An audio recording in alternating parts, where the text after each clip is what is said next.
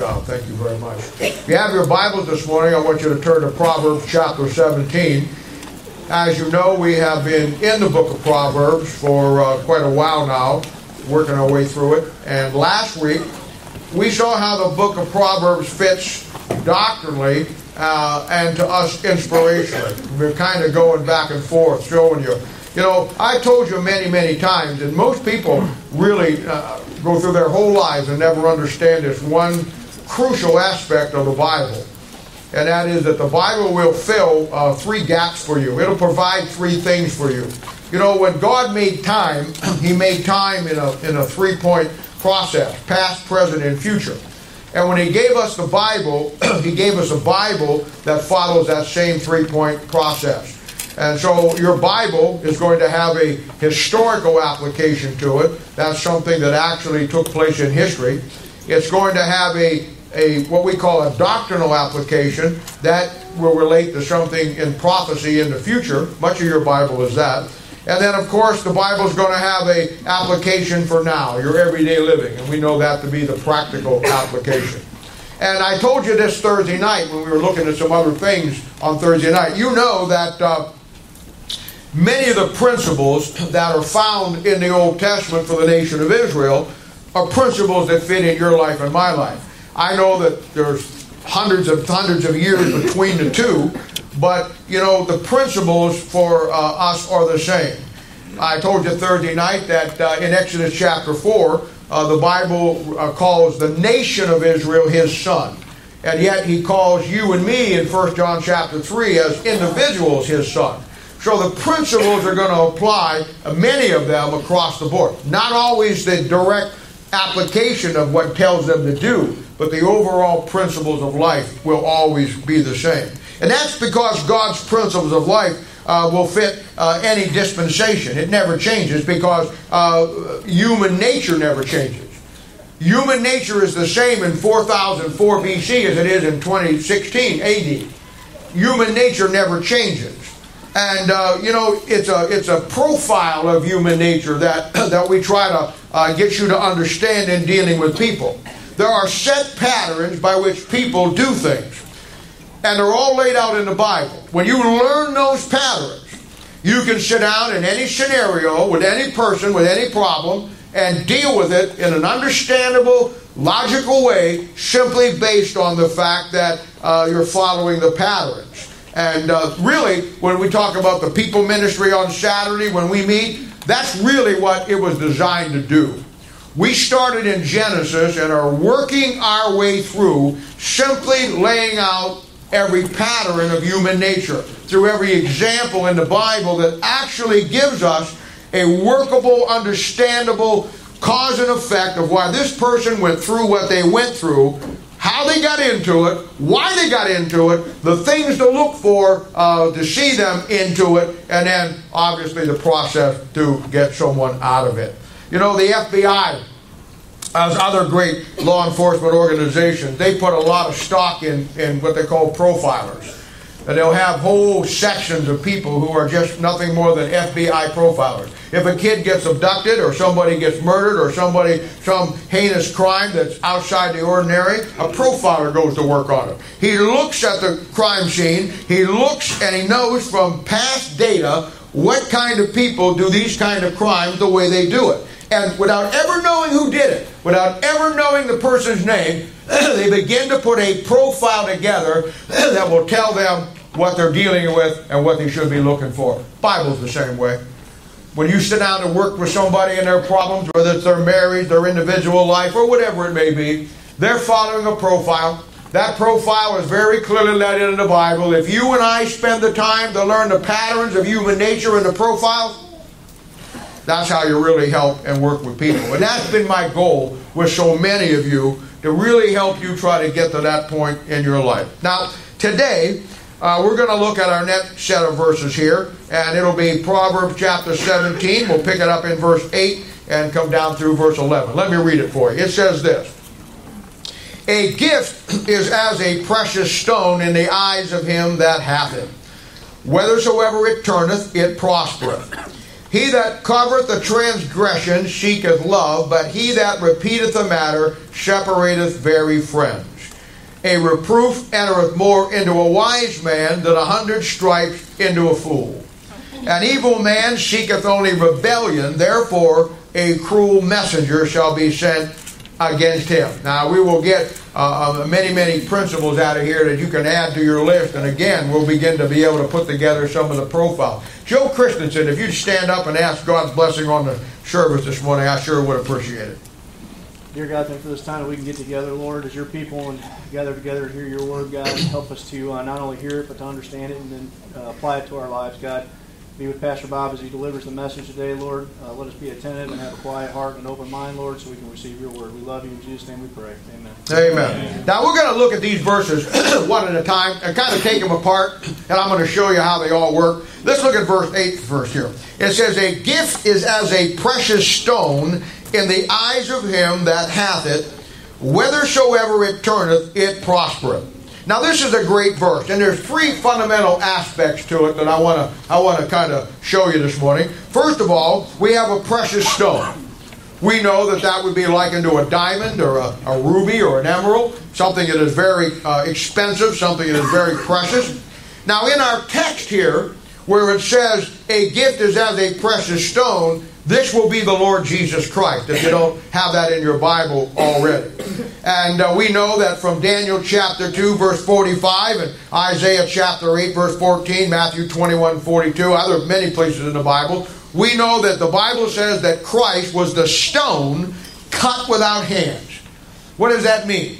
It means that he is a rock and a stone that was cut without hands. The virgin birth. There was no human hands involved in his coming into the world. And the Bible makes it very clear that he was God's stone, his precious stone, who became the chief cornerstone of the nation of Israel, and in time, everything that exists today. So that's the first thing I want you to put in there if you don't have that in there. The second thing, it says, in the eyes of him that hath it. Now that will be somebody who recognizes and understands what they have. Most of God's people today, the reason, very simply, they have the problems they have the issues they have in life, is because they have failed to understand and recognize what they have sitting in your lap this morning in the Word of God. And that would be the wise men of Proverbs. Somebody understanding and realizing what they have. Then the third thing, it says this, whithersoever it turneth, it prospereth. Like a precious stone, whether a diamond or an emerald or a ruby, this gift that God has given us never loses its value. In fact, you can carry it with you all the rest of your life, and its value will never diminish. If anything, the value will get bigger. But wherever you go in life, whatever your needs are in life, you will never run out of what you need to get you through what you're going through. You can have $1,000, $1 million, $10 million in your pocket. Sooner or later, you're going to run out of money. That's right. But when it comes to the precious gift that God has given us, like unto a diamond, like unto a ruby, a precious stone, it only gets better. And wherever you go in life, you carry that with you, and your life is never out of gas, and you have everything you need to get through it. That's the concept of what he's saying here. Now, I want to talk to you about 4 gifts that God has given us. I kind of laid out that verse. Now I want to go back and I want to talk about 4 fundamental gifts that God has given us. And how those gifts not only have impacted the world, I think that's very important, but also how it impacts your life and my life. Now, I want to talk about the value of them based on what I just said. And having them in your life, in the life of your family. Now I know as a Christian we have the concept of spiritual gifts, which is laid out in 1 Corinthians chapter 12, 13, and 14. Those are the 3 great chapters on it. But I'm not talking about that today. I'm not talking about gifts that you get after you got saved. Ephesians chapter 4 and chapter 2 talks about the gifts that God gave to men. I'm not even talking about that today. I'm talking about the gifts that God gave us that got us saved and gave us and put us right where we are at. And then the other gifts will come in once you understand and have these 4 fundamental gifts in your life. Our job is simply this. Our job is simply this when it comes to these 4 fundamental gifts that I want to talk about. First of all, we need to find the gifts. Second of all, we need to understand those gifts. And thirdly, we need to apply those gifts to everything that we do. You know, in life, it's so true, especially when you get married. People, and on your birthday too, people will give you gifts that you never use. You know, you'll say, why in the world did they get me that? We got a neighbor lady down the street who's one of the nicest people on the planet, and she gave us as a gift a set of wind chimes. Do I look like a wind chime person to you? Stepping out in the dark and hearing tinkling glass is not what I'm looking for in life. And she meant everything by it, but it never got hung up, I guarantee you. I played with Barb a little bit and said, I want to put this right on the front door so people can see it, and that didn't go over very well. I had no intention to. But you know, there's things that people will give you that you just never use. Some of you guys have gotten ties that you just looked at and wanted to go throw up when you saw them, you know. You got shirt that didn't fit. You got cologne that smelled like it was on the backside of the planet someplace, you know. And it's just stuff that we get stuff. When you get married, you get 9 toasters. You only need 1. And you know, you get all kinds of things in life that you wonder why in the world somebody got this for you, and you never use it. But you know, that's exactly the way a lot of God's people are with the gifts that God gave them. Amen. They never fully understand and appreciate the value of this. Now, I want to talk about, as I said, not only how these gifts impacted you, but I want to talk to you how they impacted the world. I want to give you a panoramic view today, because God wasn't, even though God came down and He saved me and He saved you, God's larger picture was for God so loved the world. That's right. And I don't know of anything, anytime, anywhere, any place that changed the course and the direction of the world more than these 4 gifts. And after it changed the world, changed you and me. So the first thing I want to talk about is, the first gift is His Son, the Lord Jesus Christ. 2 Corinthians chapter 9 verse 15 says, thanks be unto God for His unspeakable gift. You know, when you're going to talk about God coming down and giving us His Son, and His Son leaving the throne of glory and coming, that's hard to even fathom, isn't it? Let alone speak about it. Amen. It's an incredible thing. 2 Corinthians chapter 9 is a great chapter on giving. Everybody who ever wants to squeeze a nickel out of their congregation will go to 2 Corinthians chapter 9. Because it talks about here how that they were taking up a collection, and they were taking up this, and they were doing that. Every pastor that wants to get an offering and get his people to give and wants to really work on them will go to that passage. And yet, at the end of that passage, he puts it into context on the aspect of giving. After he goes through and shows the great attitude of the people who took up the offering for the poor saints in Jerusalem, and how they give up liberally out of what they didn't have themselves. You know what context he puts it in at the end of the chapter on your giving and my giving? He simply says, thanks be unto God for His unspeakable gift. God never asked you to give anything back to Him before He gave you the most precious gift this world could ever give you. His Son, the Lord Jesus Christ. And I want to tell you something. No man changed the course of the world more than this one man, the Lord Jesus Christ. When I stop and think about planet Earth and God injecting Himself into His creation, you know, I look at that, and here's what this first gift did. 4 incredible world-changing things just in His first gift alone. The first thing that happened when He gave us His Son is a day was declared. That day is the first day of the week. You know, I'm not a Muslim, and most of you not either, but even the Muslims know what Sunday is. I bet there isn't one of you in here that could name off the holy days of the Muslim faith. Who cares? It never made an impact. It only makes an impact into somebody that is a Muslim. But wherever you go in this world, everybody knows that Sunday is a special day.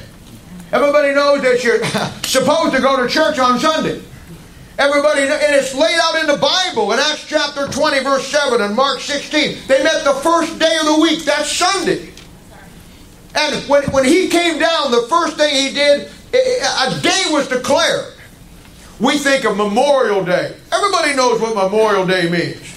You don't have to tell somebody what Memorial Day is. We know what July 4th is. Everybody understands it. We expect it. Well, just like those days are to us as Americans, special days, when God came down and gave the precious gift to His Son, it changed the world, and from that point on, the whole world recognized that first day of the week as a special day. Wow. It's incredible what He did. I'll tell you the next thing that happened. A name was given. Acts chapter 4 verse 12 says, "Neither is there salvation in any other. For there is none other name under heaven given among men whereby we must be saved." Amen. There's no other name like the name of Jesus. Amen. I mean, you know what? If you went into Congress and you went into the Senate or you went into someplace in Washington and you were asked to lead in prayer, they don't care in the world today if you talk about God. Because God could be anything. You go to Alcoholics Anonymous or Narcotics Anonymous and you get into their 12-step program, they'll talk about your higher power. That could be anything. You know, God is really not a great blasé. It's offensive to nobody because you can make God whoever you want it to be. You can make your higher power whatever you want it to be. But you take the name of Jesus Christ, you can't make it anything but what He is. So they don't want to hear that name. In fact, you have to submit your prayer and have to have it approved. And you cannot pray in the Congress, the Senate of the United States of America. You cannot use the name of Jesus Christ for offending somebody. If I ever got a one-shot deal, I'd turn in something they want me to say and I'd get up and say whatever I wanted to say. It'd be my last shot, but it would be a good one.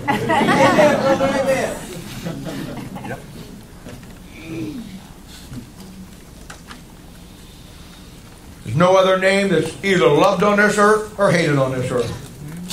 We talk about it with the blessings of God and the love of God, and there's other people that take it as a curse word. They want to add authority to what they want to say, and they drag it down into the gutter. It's either one or the other. No other name in history of the world has polarized the world like the name Jesus Christ. Wherever you go. Wherever you go. You talk to a Muslim and he'll say that he was a prophet, but Muhammad was the Son of God. You talk to a Jew and say the name of Jesus, he'll spit when you say it. You talk to a dear old saint of God in the hospital or somebody that loves God and loves the Word of God that's walked with Him all their life, there's no more blessed name that they want to hear on this planet than the name of Jesus. Incredible. Incredible. I'll tell you the next thing He did.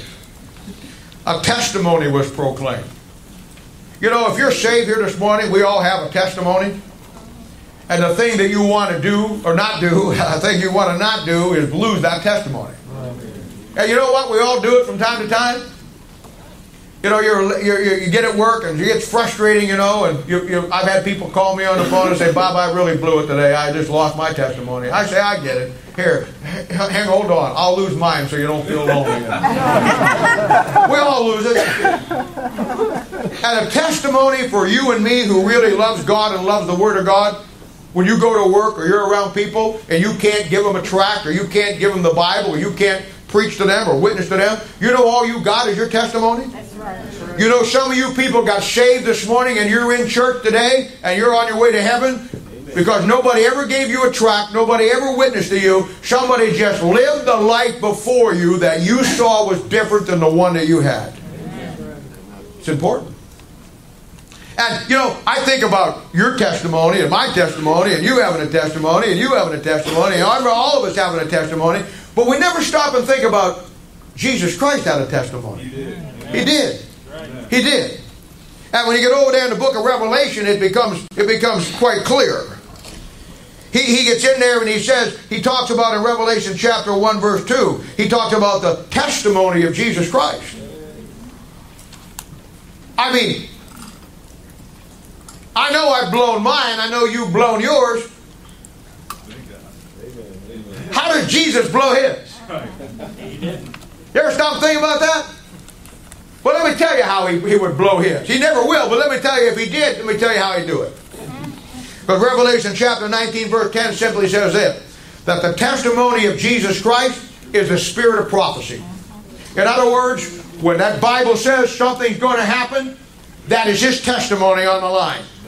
If it doesn't happen, you know he just lost his testimony. The testimony of Jesus Christ is his ability through that Bible to tell you what's going to take place, what's going to transpire 600,000 years before it happens, and will come to pass right on that day. I got saved when I was younger, or got right with God when I was younger, as a young guy just out of the Army. I was going to Kent State University. And a couple of guys were Christians there, and I was into astronomy and into science, and they pulled me aside one day. They hadn't known me before. In fact, they went to the church that I later went to, and they pulled me aside and they said, "We want to show you something. We want to show you something. We know you're into science." And he was doing his thesis paper on it. And he showed me that in the Old Testament, there were 48 prophecies given about the Lord Jesus Christ. Those prophecies were given by over 30 different authors. Those prophecies were given over the space of 600, 700, 800 years. And what he showed me was that at the first coming of Christ, every one of those 48 prophecies came to pass. Now, it would be like me doing this. It would be like me standing here right now today and saying, 500 years from now, there's going to be a guy who lives in St. Charles County, Missouri, over outside of St. Louis. When he's 33, he's going to move into town. He's going to live at 3543 Walnut Street.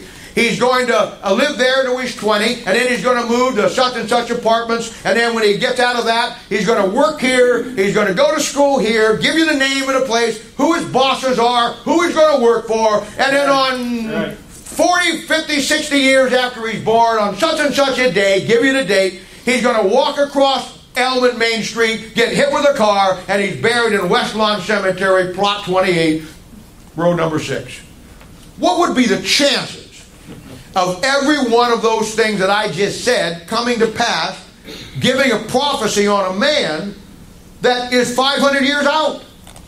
Well, that's what these 48 prophecies did. And they brought me to it and they said, do you know what the mathematical chances against 48 prophecies about one man given 600 to 1,000 years before he was born? Do you know what the statistical mathematical probability is of those things not happening? I said, no, I don't. He says it's 10 to the 147th power.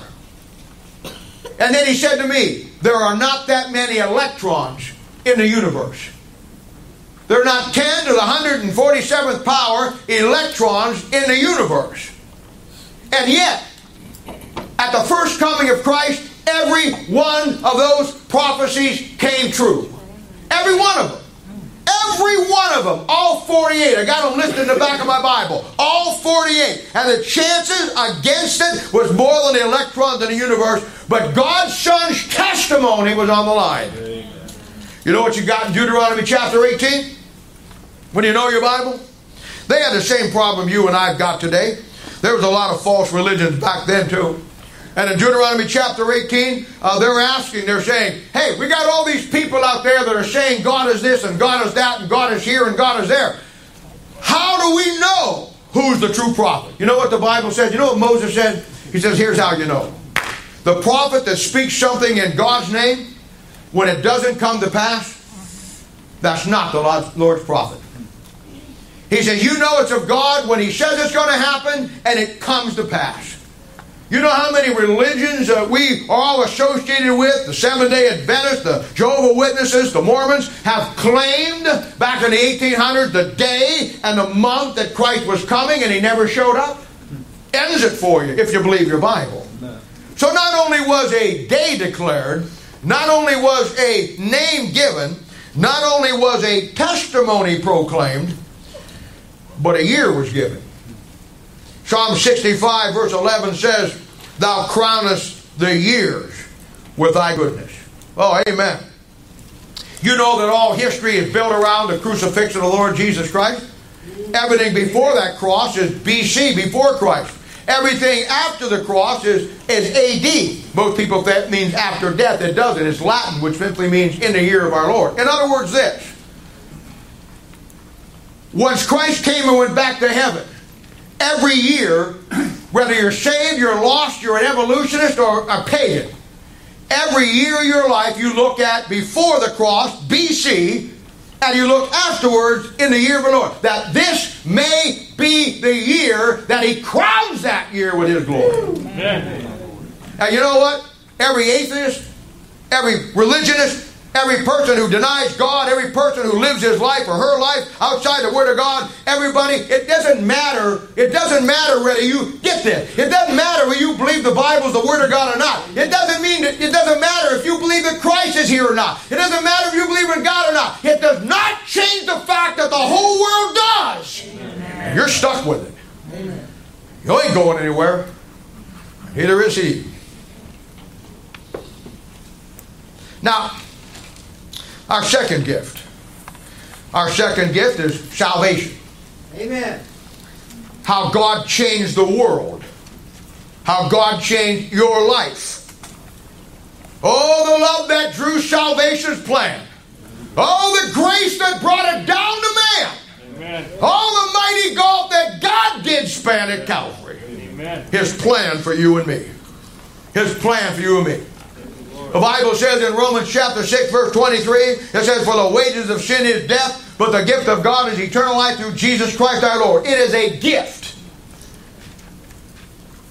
That's one of the great pivotal verses that I use in dealing with people. I'll take them to Romans chapter 3 verse 10, Romans chapter 3 verse 23, and Romans chapter 10, and I'll show them how that they're sinners. And then I'll take them to Romans chapter 6, and I'll say that the wages of sin is death, but the gift of God, eternal life. It switches it from where you're a sinner and points you toward the gift that God gave to man. Ephesians 2:8 says, by grace are you saved through faith, and not of yourselves. It is the gift of God, not a work lest any man should boast. Man thinking that he can actually do something to get eternal life, that he can keep some set of rules, he can keep some standard. I know people out there that say, well, I keep the 10 Commandments. Nobody kept the 10 Commandments except Christ. And you're really mistaken, because God never gave the 10 Commandments for anybody to keep. God gave the 10 Commandments to show you and me how far we fell short of what God expected. That's right. Amen. Preach it. Good to your fellow man. The Bible says there's none to do with good, no, not one.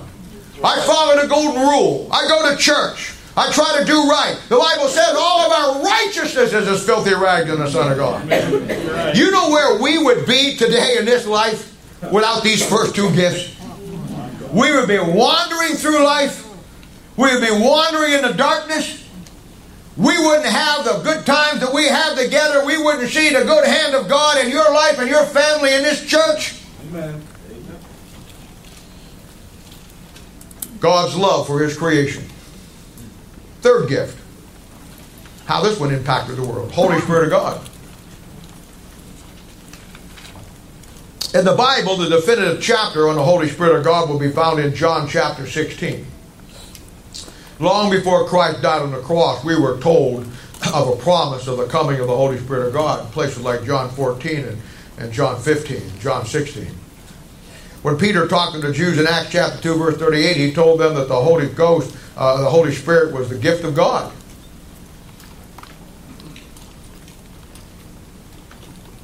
And in Acts chapter 2, the day of Pentecost, that gift actually came. The Holy Spirit of God showed up.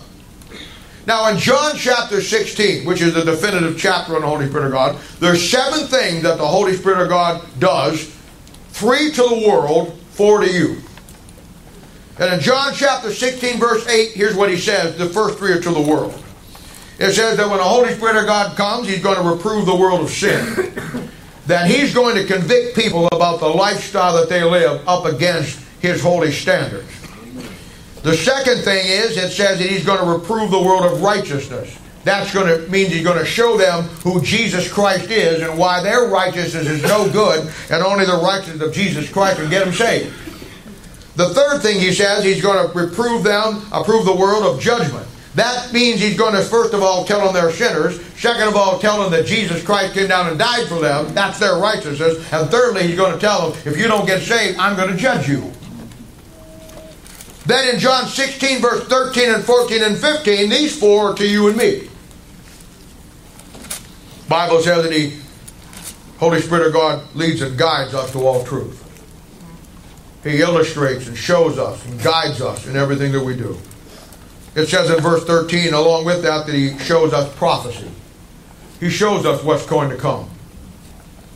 In verse 14 it says that the Holy Spirit of God glorifies Christ. Holy Spirit of God seeks nothing for Himself. He exists for one purpose, that is to glorify God and glorify Christ. And in verse 15, I think this is probably one of the greatest things that it does. It shows you and me what's really of God and what's really not. Through the wisdom and understanding of the Word of God. Through the profiling that the Word of God does. Not only just people, but world events. Now the fourth gift, the final change the world before God's coming, was the Word of God that He's given us. Amen. To me, it's the final gift that completes my life. Hebrews chapter 6, verse 4 and 5, talking about there that somebody had tasted the heavenly gift, tasted the good Word of God. The Word of God is God's love letter to you and me. It's a gift. You see, God gave me His Son. That showed me He loved me. God gave me His salvation. That showed me He wanted to save me. God gave me His Holy Spirit. That means He sealed me. And then God gave me His Word. And His Word was His mind. We have the mind of Christ. Let this mind be in you, which was also in Christ Jesus. To guide me. To lay out God's unfolding plan for the universe and for all of eternity. You know, in the Bible, God has three plans. Three basic fundamental plans. NASA, SETI, Hubble, Carl Sagan, they can't get it. None of the educated crowd can get it. None of the scientific world can get it. But I get it. And I didn't go to MIT to get it. I didn't go to Carnegie Institute of Technology to get it. I didn't sign up with NASA for their space program to get it. You know where I can get it? You know where you can get it? You can go to a Dollar General store and buy a King James Bible for $1, and you can get it. My. God has a plan for the universe. You'll find the beginning of that plan in Isaiah chapter 9, verse 6 and 7. We've talked about it many times. God has a plan for the earth. You'll find it, the beginning of it, in Isaiah chapter 45, verse 18, where He tells you that the earth was formed to be inhabited. Only planet. And then God has a plan for you and me. God has a plan for the universe. God has a plan for the earth. And God has a plan for you and me. We all exist in one, yet we're all separate, yet all three of them go together. God has a plan for me and you. Ephesians chapter 2, verse 6, 7. And He hath raised us up together and made us sit together in heavenly places in Christ Jesus, that in the ages to come He might show the exceeding riches of His grace and His kindness toward us through Jesus Christ. My. The gift of being able to read God's very mind. The gift to you and me. Somebody says, well, that's just the Bible. No. This is God's mind. When God wrote it and gave it to man, He put every thought that is in His heart and mind in this book so you and I could read it to know God. We talk about knowing God. How do you get to know God? You get to know Him by understanding His mind. A book that will tell you how He thinks about everything. A book that will tell you how He feels about everything. A book that will tell you what He loves. Amen. A book that will tell you what He hates.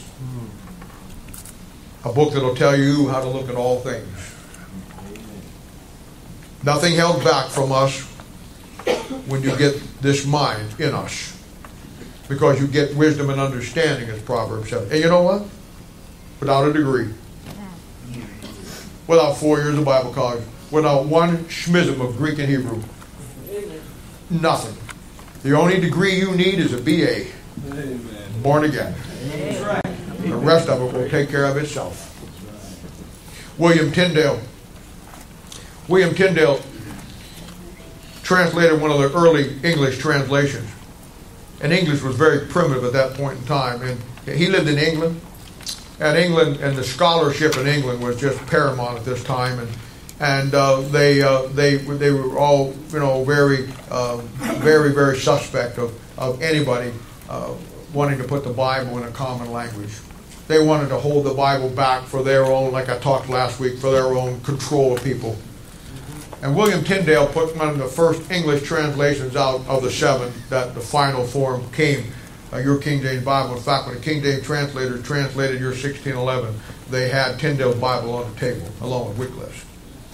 And he was in a meeting and he was talking about what he was going to do. And everybody was giving him a tough time and how that the Bible had to be kept in the churches and it wasn't for the lay people. And he looked out the window, and across the road was a boy plowing a field with a mule. And he looked out there and he says, "Gentlemen," he says, "someday that plowboy will know more about God and the Word of God than all the scholars in England." Hey, hey. And it came true. You can have more understanding when it comes to God and the Word of God than all the scholarship in this world. You know why? Because scholarship will not do a thing for you. You've got to get God's mind. It's no wonder the Christian educated world hates that Bible.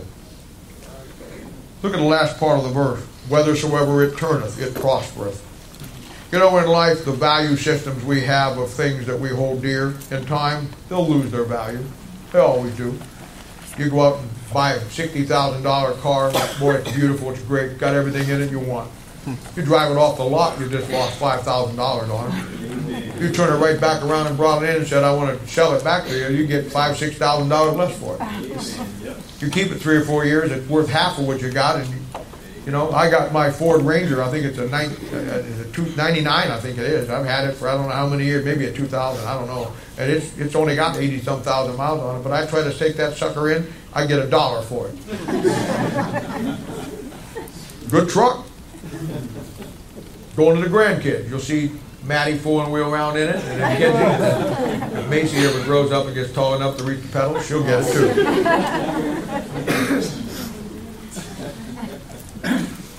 But in life, the value systems we have are the things that we hold dear. They all depreciate. These 4 gifts that God gives us will never lose their value. In fact, in life, they just get better. You know, our precious commodities today in our own life, they rise and fall on the market, based on the market. You buy gold today and you get it for $800. Maybe tomorrow it'll be $1,200. And then it'll go back to $800, $400. It fluctuates up and down. The value of God's value system never fluctuates. It only gets better, but it never decreases. You know, in the Bible, the blessings that come from the Word of God are incredible. In the Bible, you'll find that what I call the great contrast chapters. One is like Leviticus 26, I think. The other one, I think, is Deuteronomy 11. There's a couple of them in there. And the whole chapter will be built around the blessings and the cursings of God. You maybe have 30 verses in it, and the first 15 verses will talk about the blessings of God that He's going to give you if you do right. And then right in the middle of that chapter, it'll say, "But." And then the rest of that thing is, if you don't do right, here's going to happen. It's incredible. When you have these gifts in your life, the blessings, and you use them, you understand them, you find them, as I said earlier, you understand them and you use them, it changes everything in your life. It changes everything in your family. You will never look at the world again because you're now looking out through a value system that the world doesn't have. It's going to lift your value system higher. It's going to lift your kids' value system higher. Right. Parents say, "Well, I'm really worried about my kids going to public school and I'm afraid that they're going to get with the wrong crowd." How do you do that? Raise their value system. Amen. Make their value system your value system. Maybe that's the problem. Change their value system. Have them look at those things and simply say, "No thanks." The dead-end street. The life of a Christian, Psalms 1, "Blessed is the man that walketh not in the counsel of the ungodly, nor standeth in the way of sinners, or sitteth in the seat of the scornful. But his delight is the law of the Lord, and in that law doth he meditate day and night. And he shall be like a tree planted by the river waters, that bringeth forth his fruit in his season. And his leaf shall not wither, and whatsoever he doeth shall prosper." Wherever it turns, wherever it goes. That's a value system that you cannot beat. Getting better and better as years roll on in your Christian life. The value of this gift just keeps giving. And you keep making good investments. Look at verse 9. "He that covereth the transgression speaketh love, But he that repeateth a matter separateth very friend. Now we're going to switch gears just a little bit here. Now this verse is a great one with a powerful practical application. Doctrinally, obviously this will be the tribulation and people are turning in their friends to the Antichrist crowd and the CIA and the FBI and all that crowd. But inspirationally, it's really important. The goal of any church, the goal of Christianity, and the goal of each and every one of us should be fixing problems instead of making them worse. One of restitution. Nobody has the ability, I've never understood that. Well, I do. Nobody has the ability to fix a problem better than a Christian does. But why do they not do that? Why are we so bent on destroying things that we could fix? When someone makes a mistake, like we all don't, and they go through a tough time in life, why is it that we have to play Friday night football where the guy just got tackled, everybody piles on? Why is nobody lifting that person up? Doesn't mean you don't hold them accountable. It doesn't mean that you don't deal with the issue. But it means that you understand that everybody makes mistakes. And the person who holds something against somebody that made a mistake here has many mistakes in their own life, I can guarantee you, that they got away with. Now, I get it. Sometimes you can't fix things. I get it. When I deal with marital couples and marital problems and situations, or I deal with problems between two Christians, or maybe just a Christian that's got himself into a mess, I always tell them, I say, look, there should be nothing that two Christians can't work out together. That's right. The only reason they won't work it out together is because one or the other don't want to work it out. But there should be nothing that two Christians can't work out. If we have a problem together, there should be nothing that you and I can't work out. Because the love of God that we have and I should supersede any problem we have. And we got to be willing, because we love God more and we love the work of God more, to put aside our little private differences for the cause of Christ, that it can go forward. Not us going forward. But you just don't find that today. You just don't find it today. And I realize that in many cases, you can't fix things. Time, anger, bitterness, all that creeps in, and pretty soon, you have a situation that could be fixed, but the people won't let it get fixed. And as a Christian, we should always be on the side of restitution and not making a situation worse by spreading it around. Now, I know that there are things that need to be dealt with and there need things to be discussed. Let me tell you something. We've had situations in this church with a family or a situation that had to be dealt with, and I would call the deacons in, 40 of them or so, and their wives, or the finance committee or whoever, and I would bring the leadership in and I would explain to them, here's the situation we're facing, this is what it is, this is what we're dealing, this is the way we're going to handle it. Now, I'm telling you this for one reason, that if you hear something, you have the right answer to give people. I'm not telling you this so you can go out and tell somebody else what's happening. You know what? In every case that I've had in this church, not one man, and sometimes it was just a man, and I said, you don't even tell your wife this. In not one case has any man or woman ever went out of there and said something against what I told them to do. You know why? Because for the bulk of this church, it's about restitution. It's about making things right, not making things worse. That's what it's all about. A child of God who loves God and the Word of God will overlook and cover something with the blood of Christ to keep the cause of Christ from undue suffering. It doesn't mean that you don't deal with it. It means that you don't tell the world about it. Things changed in the last 50 years, haven't they? Yes, sir, they have. It used to be that gossip was just from person to person. One old lady telling another old lady. One guy telling another guy. But now the social media, Facebook, brought slamming people and slander and gossip to a whole new level. I mean, it's just riff with it from one end to the other. It seems like that people are so stupid that they think that when they put something on there that nobody else is going to see it. The whole world sees it. And it's on there forever. But social media today with the Facebooks and MySpace and In Your Face and all those other things, they have destroyed more people than all the bullets in the history of the world. But you see, a strong Christian has a higher value system than that. They don't get caught into that. He has wisdom, or she has wisdom and understanding. He's only interested in fixing a mess, not making a bigger one. And in dealing with problems, I follow a simple rule. I follow a simple rule in dealing with critical situations. My rule is this: keep the circle of information as tight as possible. Yeah. Never let it get outside a perimeter. Allowing sensitive information to get outside that perimeter will always make the situation worse. Hey, my job, your job. The job of this church is one of restitution, not distribution. We're to restore, not destroy. Right. We're to take situations where people are hurting, whether they were the cause of it or not, whether they did something stupid or not. I'll look for the first hand to buy you lunch if anybody here never did anything stupid. Knowing that I don't have any money in my pocket today to buy you lunch, and knowing I wouldn't have to anyhow. But in every church there seems to be the ministers of information. People that have a corner on everything. And people who will cause more issues with people than they ever fix. Look at the last part of verse 9. But he that repeateth the matter separateth friends. You know, and I say what I'm about to say. I say all of this to my shame in Christianity. And I'm a Christian. I'm a pastor. I'm a pastor of a church, and I represent other pastors in churches. We're all kind of like a union type thing, you know, and people have a tendency. But I'm telling you, I'm embarrassed today. In most churches today, there exists a real aspect of just destroying people.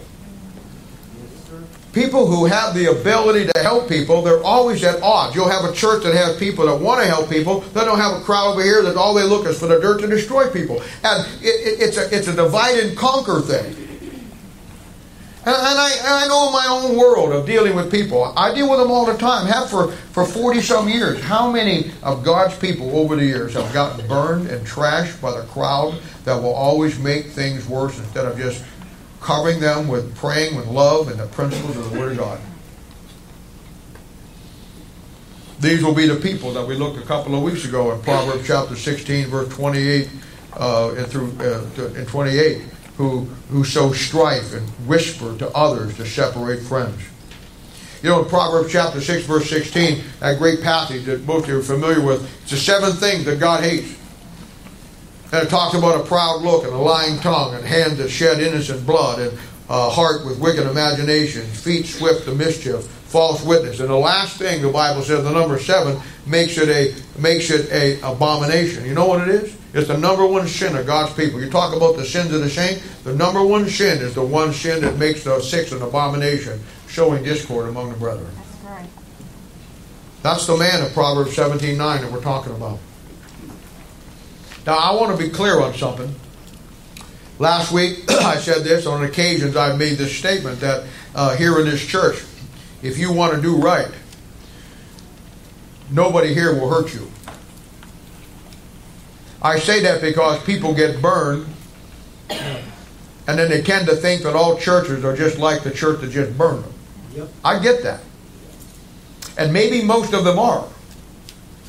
But I mean, come on. You go out to eat at a restaurant and you get food poisoning, get violently sick.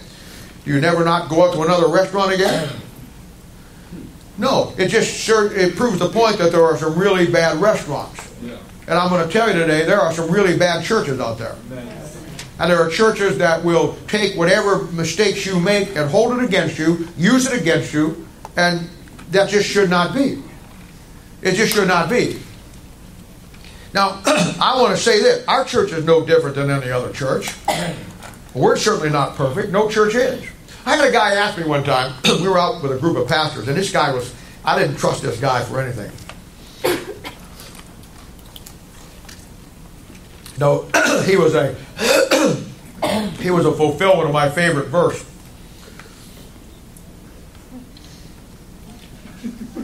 Never accept a shirt off of a naked man. You think that one threw a lot of impact in that. A naked man doesn't have a shirt. So if he says he's going to give you a shirt, you better look closer. He hadn't got a shirt. And we were sitting there talking, and he was kind of guiding the discussion. And he looked over at some of us and he says, Brother Bob, he says, let me ask the question. He said, we're all pastors here. He said, what would you say is your greatest weakness? Well, that's a, I can see right now, whatever I just said is going to be in the Baptist Bible Fellowship newspaper the next week, And I'm smarter than those things because I know how that thing goes. And I looked right at him and I said, you know what? That's a great question. Here's the answer to that. If I don't stay in the Word of God and stay in that book every day, I'm as susceptible to every sin than any other man is. Amen. That's right. That's a good answer. He didn't like it, but it was a good answer. And you know what? This church is no different than any other church. You're not all super pious spiritual people. You're human beings with flesh and frailty, just like every other church out there. That's right. Preach it. And we have the ability to do any damage to anybody, to hurt anybody, just like the other churches do, if we get out of that book. Amen. The day you get some liberal preacher up here that gets you out of the book, that keeps tearing the hide off of you and starts giving you the mamsy-pamsies, you're in trouble.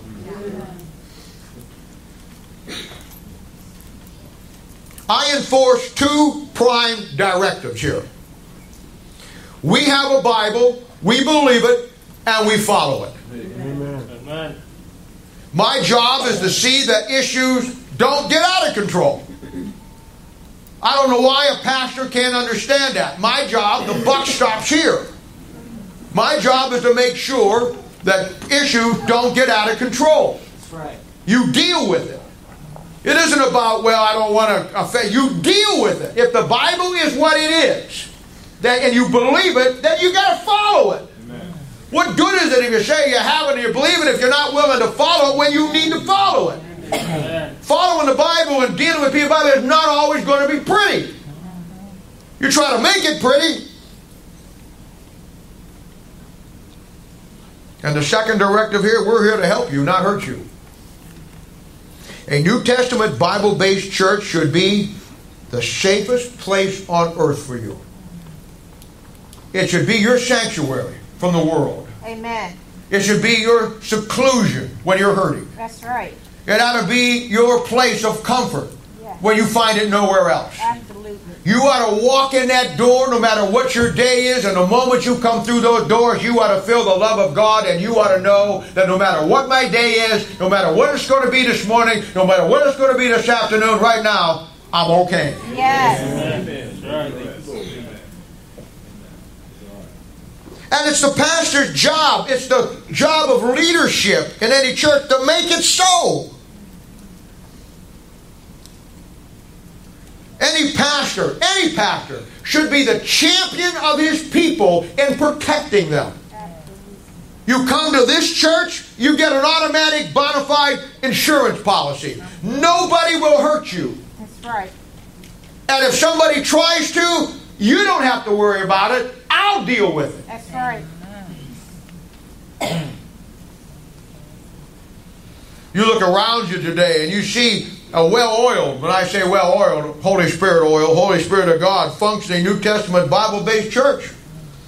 But for 13 years now, and that's how long we've been together, I've been building people to make our church different from all the other churches out there. I've said it many, many times. I've never tried to not pretend that I wanted to be like everybody else. I want this church and the people in it, I want them to be everything that God is. You can look all day long, all night long, and you can scope it out all you want.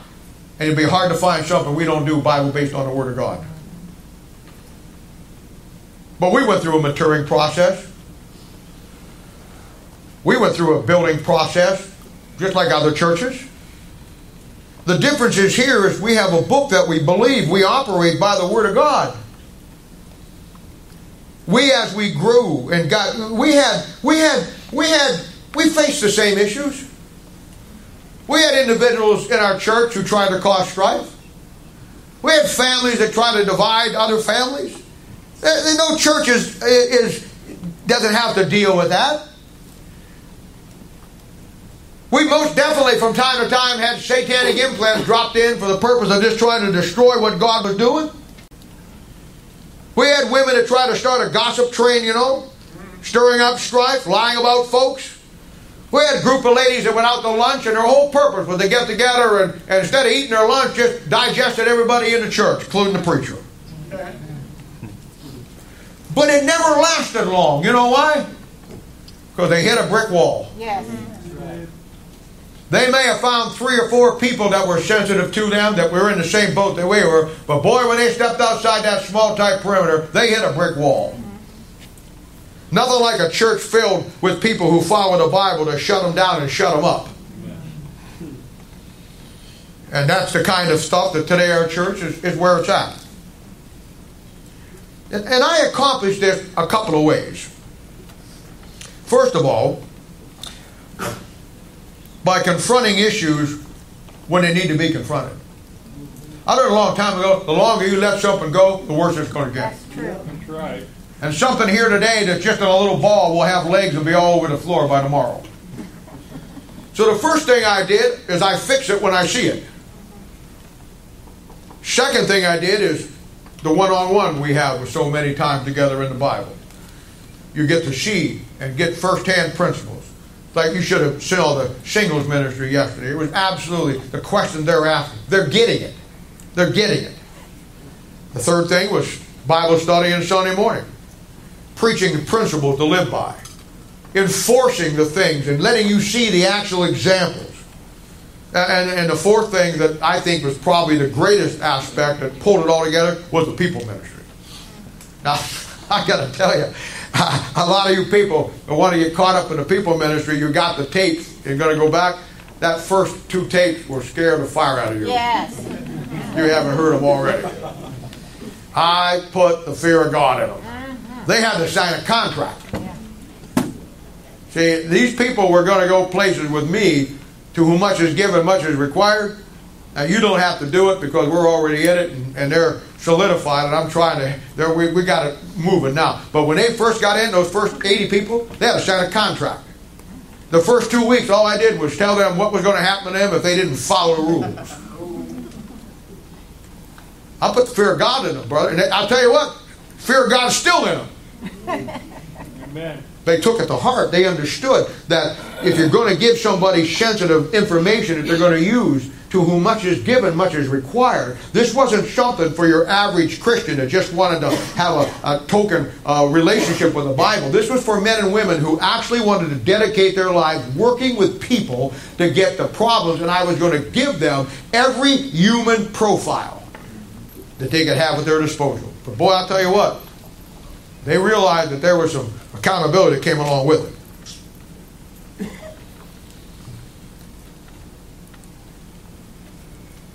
A church needs to be a family. Amen. Needs to have fun, like this morning. That was fun. It needs to laugh. We've already looked at it. Normally our YouTube hits are about 60, 70, 80. We got 6,400. Word is spreading about you and Foots all across the world. It needs. We have a lot of fun here. We get our work done. We're serious about, but we have fun. I can't stand a church where everybody looks like they were baptized in dill pickle juice. We're here to have a good time. The Spirit of God. We're a family. We love each other. We kid each other. We laugh at each other. We make fun of each other and we laugh and we talk and we just love each other. Nothing gets between us. That family spirit. Romans 15:1 says, "Ye that are strong ought to bear the infirmities of the weak." That's where the ministry needs to be built on. So I say, nobody here will ever hurt you. You may hurt yourself, but nobody here will. I can personally guarantee that. But know this, I deal with issues by the Bible. I don't know any other way. We're here to help people, not hurt them. We do it by the book. Baptist churches today are famous for shooting their own wounded. We will not do that here. I told my people, when you start to work with people, I grade dealing with people's problems in 3 categories. I said some people, I call them Band-Aids and methylate. They just got little ouchies on their knees. elbows where they fell down. Doesn't take a lot of work. Just a little Band-Aid and some methylate with Curachrome.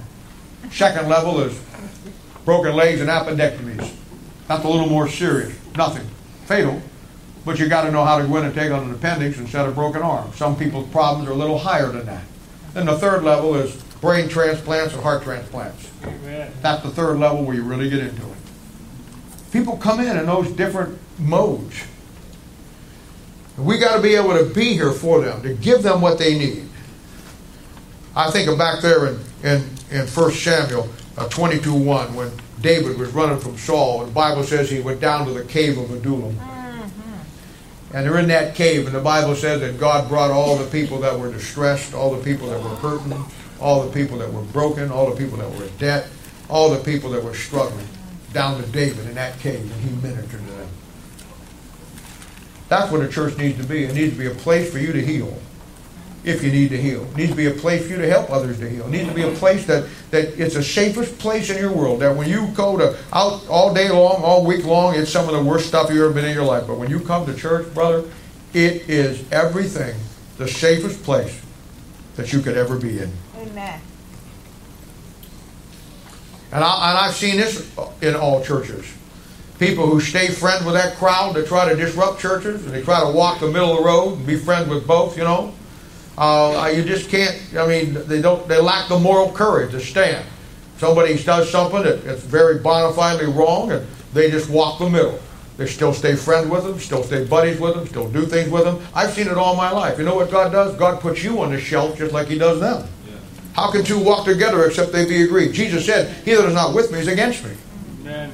That's right. There's some things in Christianity, the church, that you have to take your stand for. You have to find the moral courage, the moral fiber to take your stand. And yes, it will cost you some relationships. Yes, it will. It's better costing you a relationship with them than it is with costing you a relationship with God in His book. Amen.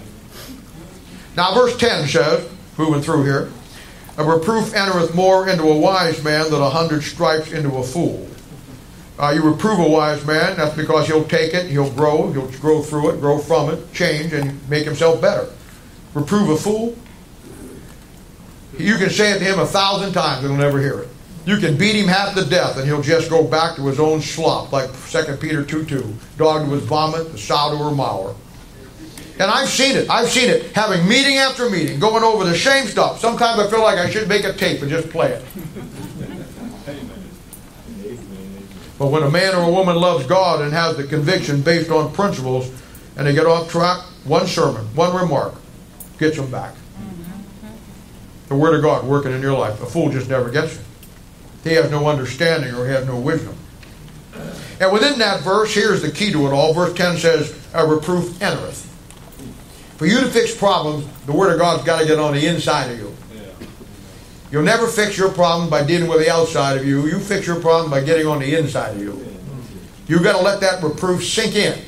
It's got to get into your heart, into your conscience, into your mind. That's the only way it's going to change it. And I'll tell you something else. Don't spend so much time trying to fix others, but I'm trying to fix yourself. That's it.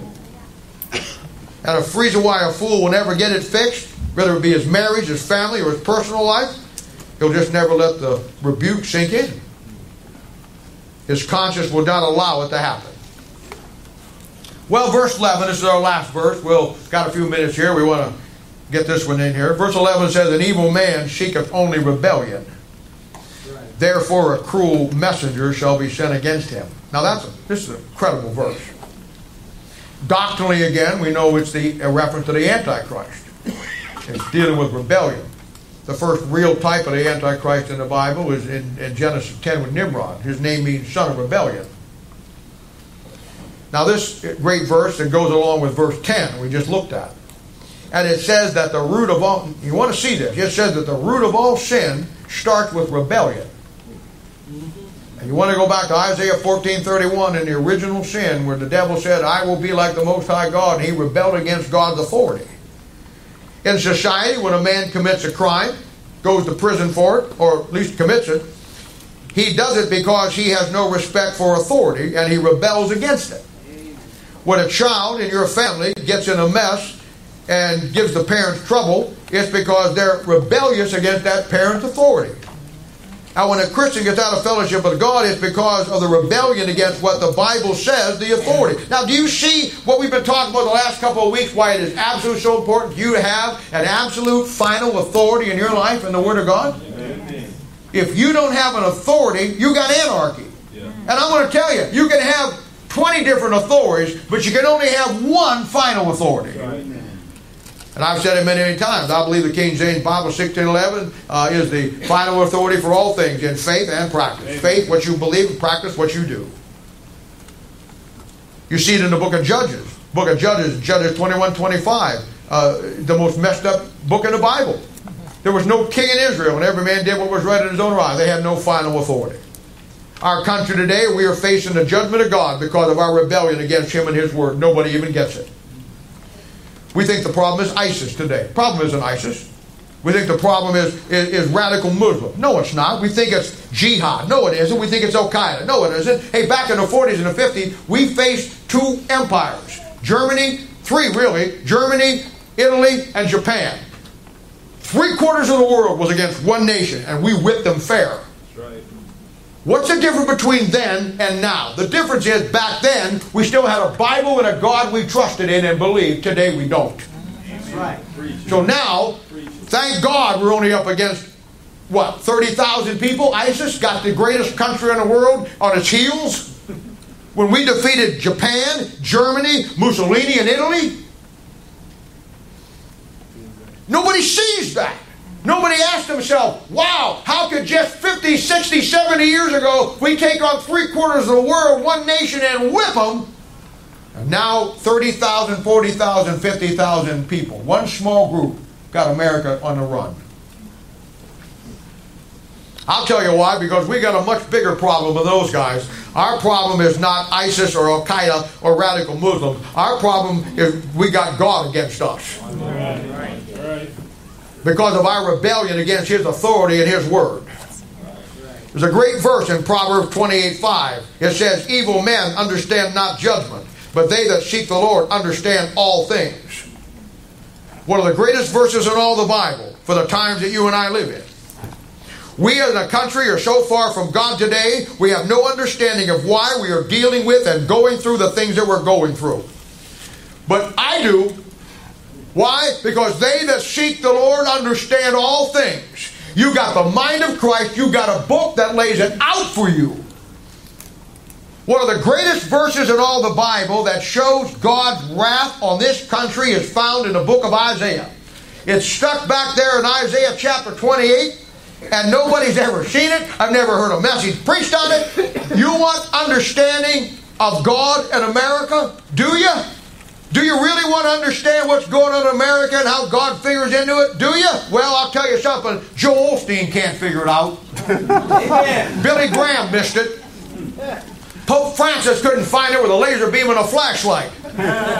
All the evangelicals are as lost to this truth as could be, and the Baptist churches today are so broke and totally busted when it comes to anything in the Bible. And you look across this country to our national leaders, Obama, O'Reilly, the five on the Fox News, Trump, Clinton, Rush Limbaugh, they don't have a clue. No, it takes some little guy like you.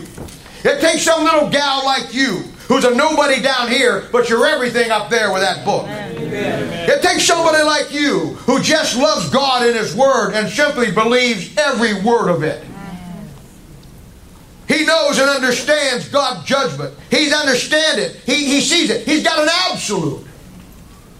And here it comes. You heard it first right here. Isaiah chapter 28 verse 63. Here it comes. You want the verse? You want insight? You want understanding? Here it is. And it shall come to pass that as the Lord rejoiced over you to do good and to multiply you, so the Lord will rejoice over you to destroy you and to bring you to naught, and ye shall be plucked off from the land whither thou goest to possess it. Historically, that's Israel. Inspirationally, it's any nation that has that book the way we had it and rejects it. God bless America, land that I love. Stand before her and guide her with the light, with the night through the night, with the light from above. Are you kidding me? What planet you live on? That verse said God's rejoicing at the demise of America. Now we've lost our perspective.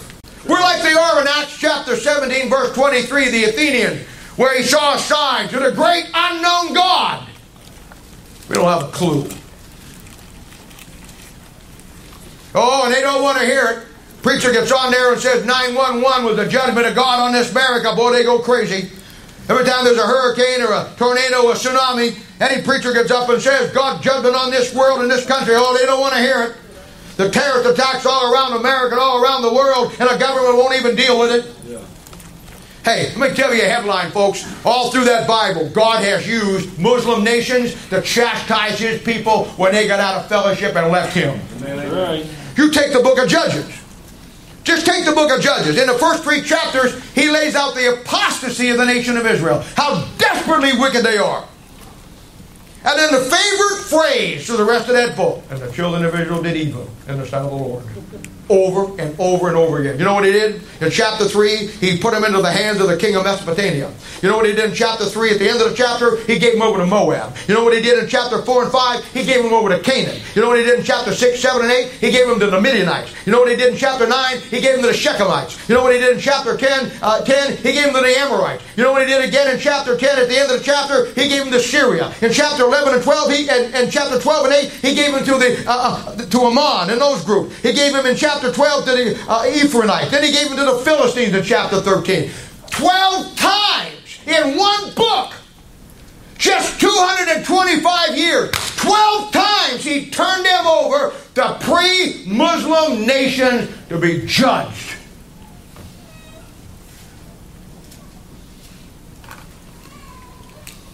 We're not even into Ezekiel and Isaiah and Jeremiah and Hosea and Obadiah and Zephaniah and the rest of the books of the prophets to Israel. Amen. Deuteronomy. Listen. This country is in rebellion against God. Last Thursday night, somebody asked a question in Matthew chapter 5 about the salt, where it says, "Ye are the salt of the earth, but if the salt have lost its savor." And I laid that out for you. And then they asked a question about the second part of the verse, and I said I'd answer it today because they want to ruin the message. The second part of that verse says this: "Wherewith shall it be salted? It is henceforth good for nothing, if it loses its savor. It is henceforth good for nothing, but to be cast out and be trodden under the foot of men." America, which was the greatest nation, with the greatest preachers, with the greatest Bible, with the greatest soul-winning endeavor the world has ever seen, have now come to be an apostate nation who denies God, wants to take God off the money, kick God out of the schools, and do everything against God in the Bible, recognize gay and same-sex marriages, go against every principle in that Bible, and then still got the guts to stand down there and sing, "God bless America." Right. God, this nation is in rebellion against Almighty God, and listen to me, He has sent a cruel messenger against us, and they are going to trample us under the feet of men. That's right. And there's no election, no political party, no religion, no ecumenical movement, no bumper stickers, pray for peace. Yeah. Honk if you love Jesus, are going to stay the hand of God. Amen. The judgment of God is upon this country, and man has no clue. And you and me who have these 4 gifts that God has provided for us, through those gifts, get God's mind, and we get wisdom and understanding, and we understand all things. And we face today looking at it, knowing exactly what we're up against. I don't say that to make you afraid. Nothing to be afraid of. Greater is He that's in you that's in the world. Perfect love casteth out fear. This is not a doomsday message. This is not a, go out of here with your tail between your legs, woe is me. There's no hope. Hey, the hope's coming, folks. The hope's coming. It's the Lord Jesus Christ. You're just putting your hope in the wrong things. No, for us it's to use, once we have the understanding and wisdom, for us it's to use the time God has given us to effectively reach the world around us. The book never changes. The message never changes. But the method by which you take it changes. Sensitivity to the times that we're in relationship to the coming of our Lord Jesus Christ. Understanding is Colossians, that great book that mirrors the Laodicean church period. Understanding the issues that we face in Colossians chapter 1, 2, 3, and 4. Making this church what God intended it to be in a world of danger in a world of fear, in a world of absolute chaos, in a world of uncertainty, in a world of despair, in a world of fear, in a world of everybody wondering what's going to happen next, making this church the safest, most secure place on earth for a person to find not only the love of God, but the love of God's people because they've experienced the love of God. Reaching out in these dark times for people who are looking for a light. Helping them. Caring not where they've been, what they've done. Taking them the way God took you and me. And then realizing that our job through the love of God is one of restitution. And understanding that we're each other's protector today. We're each other's champion. That's right. We're each other's standing for the other. Yeah. There'll be times when you're weak. There'll be times when you have medical issues, emotional issues, and you will be weak. Yeah. And the person sitting right next to you, behind you, in front of you, will have to be your strength. There'll be times when they're weak, and they're fragile, and you'll have to be your strength. I tell people all the time this illustration. I tell it to husbands and wives having problems. I say, you know how you get out of the problem you're in? Here's what you do. Imagine that you and your wife are up on a mountaintop hitchhiking. Yeah, hiking. And you're up there climbing up on the mountains, and he falls, and he breaks this leg. You go to help him, and you fall, and you break this leg. Now you're way up on a mountain, getting nightfall, going to get cold, nothing to eat. How do you get off that mountain? You both got 2 broken legs. Here's how you do it. You stand side by side, you put the 2 broken legs together. You strap those 2 broken legs individually, then you strap them together. And then you put your arms around each other and hold on to each other, and you use your 2 good legs on the outside, and you get off that mountain. That's right. You know how you get out of the problem you're in? You let somebody strap themselves to you with the Word of God, put their arms around you, tie whatever's broken to what they've got that's strong, and get out of that mess. Yeah. That's what a church should be.